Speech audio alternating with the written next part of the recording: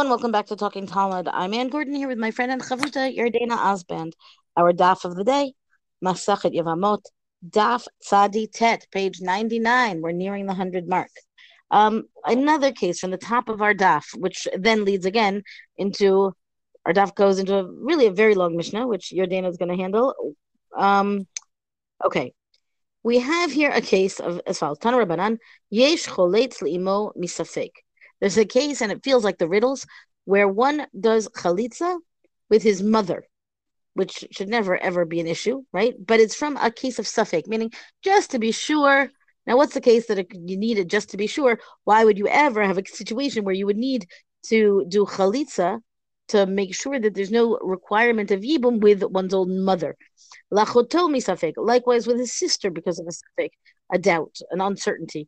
Libito misafek, or likewise with his daughter. And again, we're going to say, come on, these should not ever even be in the realm of possibility of a suffix. Okay, and of course, the fact that there never could be yibum between each of these, dynamics between this guy and his mother or his sister or his daughter should automatically have us say, like, come on, there should never be a need for.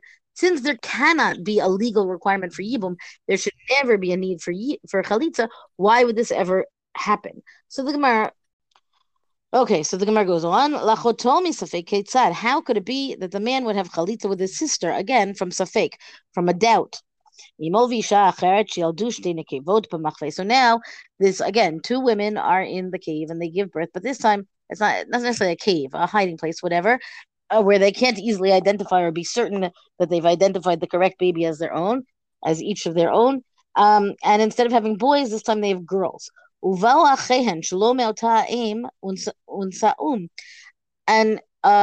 they have a half brother on the father's side, meaning one of these girls does, and he comes and marries, one of them. They don't share the same mother. Or maybe even both of them, each of them have a brother who comes, and the brothers then die without having children.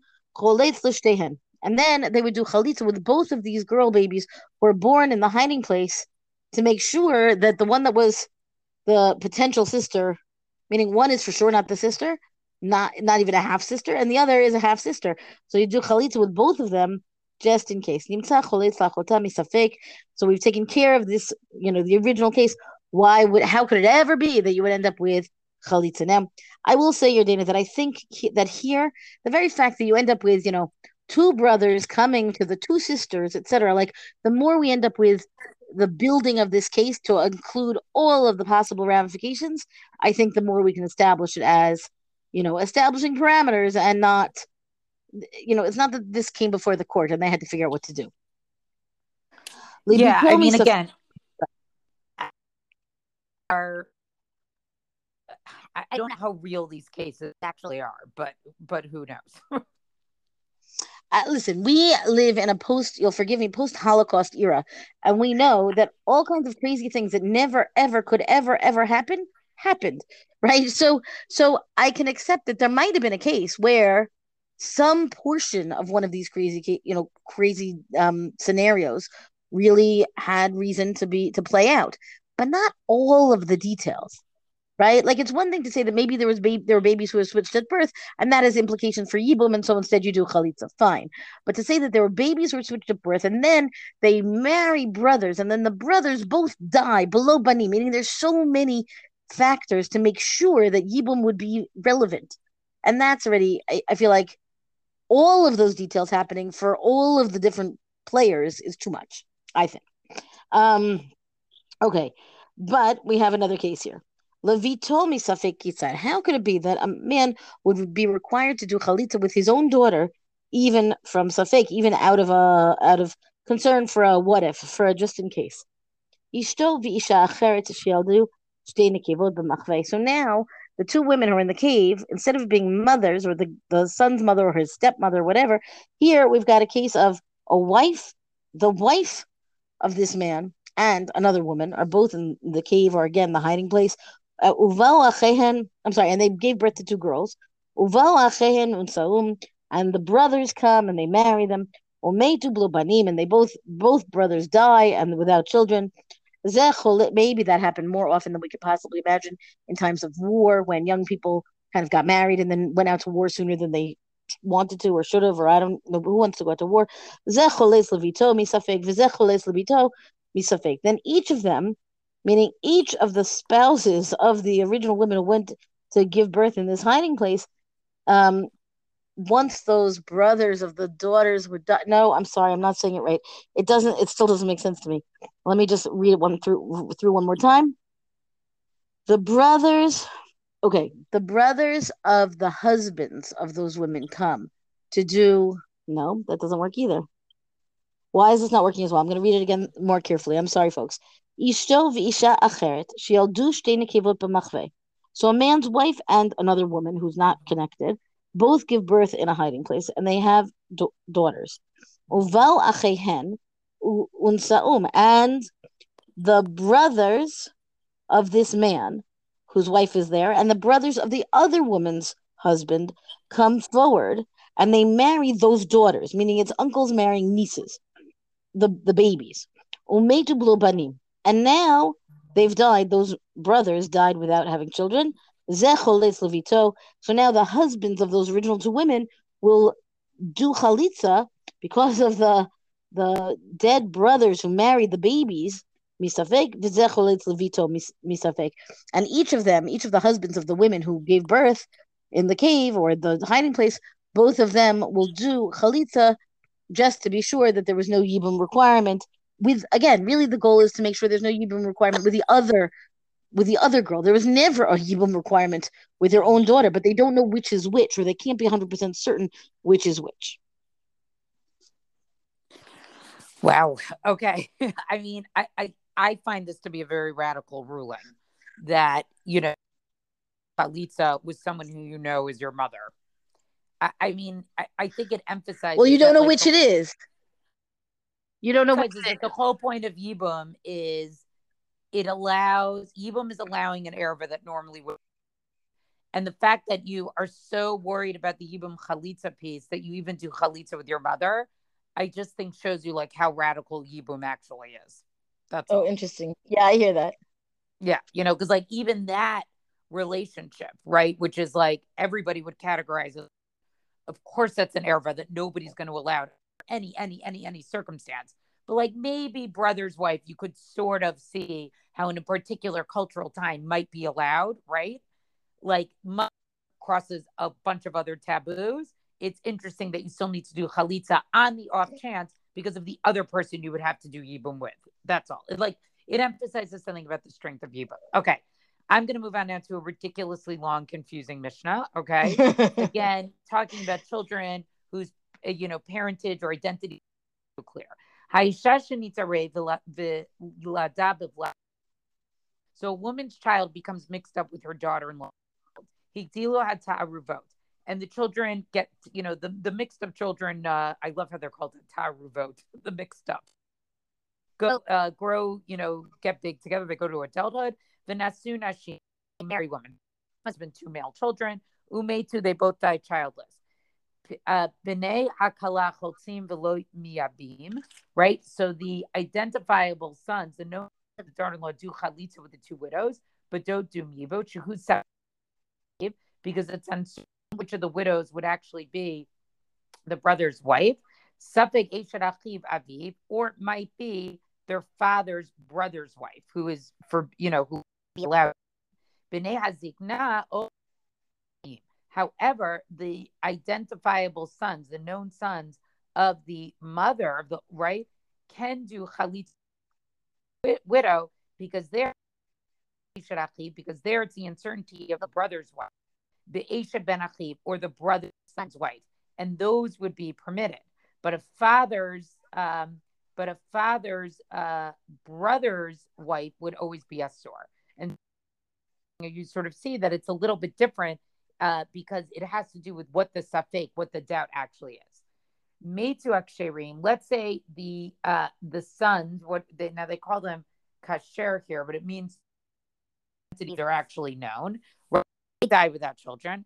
Hataruvot. So now the ones who were not clear who their father is, right? Or who their mother is. We just don't know who their parents are, what do they do? Because now they're the ones who are obligated in Yibum.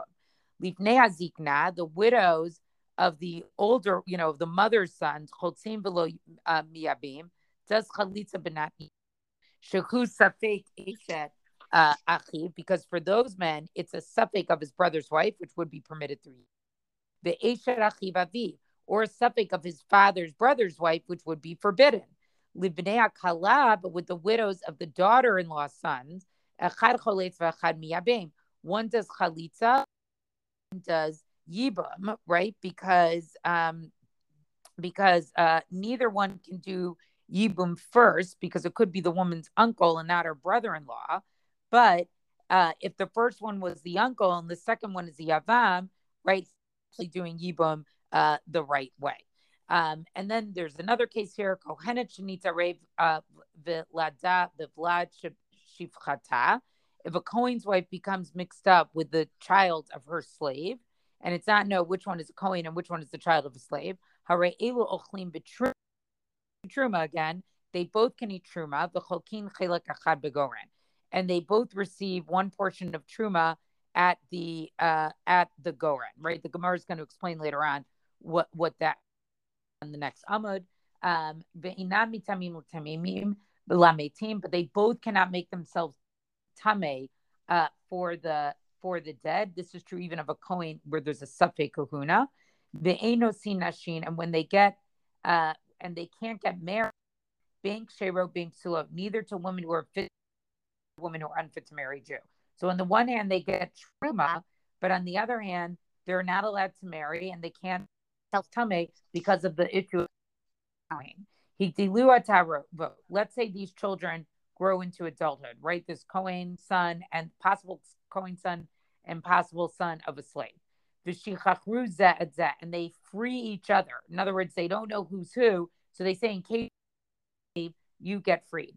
No sina shimri yolukuna, they can marry Gahuna.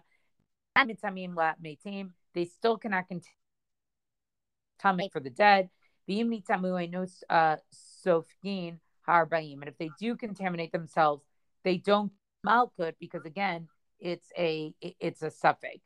They do not eat truma because again, one of them is freed and is no longer a Kohen, right? And also isn't in the Kohen's house anymore, because we know that truma does go to a Kohen's slaves. But if they accident, ordinarily, if you truma, you have to repay it back plus a fifth, but you don't have to here. And they don't get a portion of the truma at the. In other words, since neither of them get it, since the one who is a freed slave just again has a status of just being an ordinary Yisrael, they get that portion as well. They can sell to a Kohen the truma that they separated from their own produce, and the proceeds of those sales they can keep too, because the law is that a Kohen also has to separate truma from his produce, but he can keep the truma for himself. So even a Safek Kohen has to separate truma, and that's a whole interesting discussion. But they don't necessarily have to a Kohen, because they could say, yeah, prove to me that I'm basically not a Kohen, right? The truma goes to them, right? But they can't actually eat the truma. They sell the truma in that case.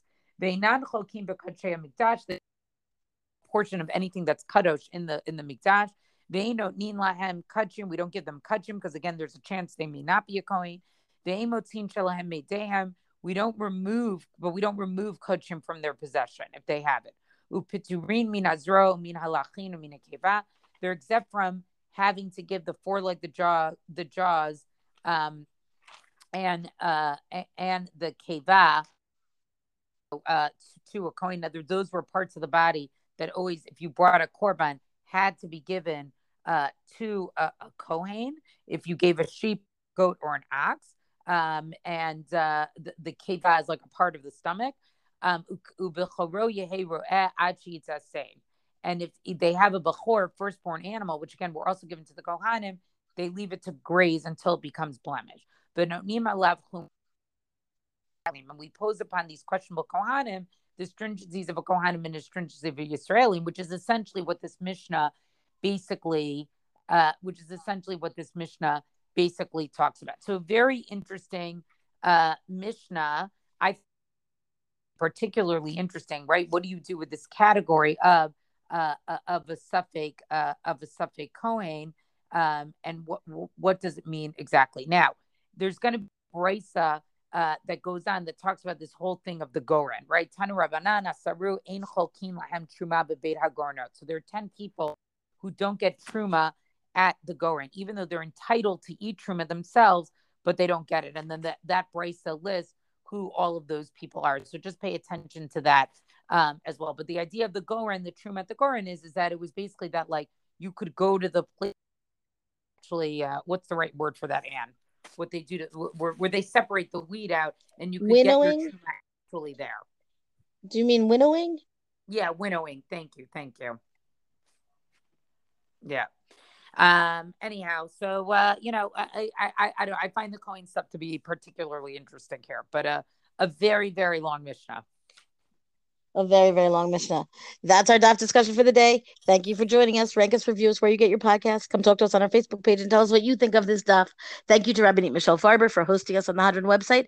And until tomorrow, go and learn.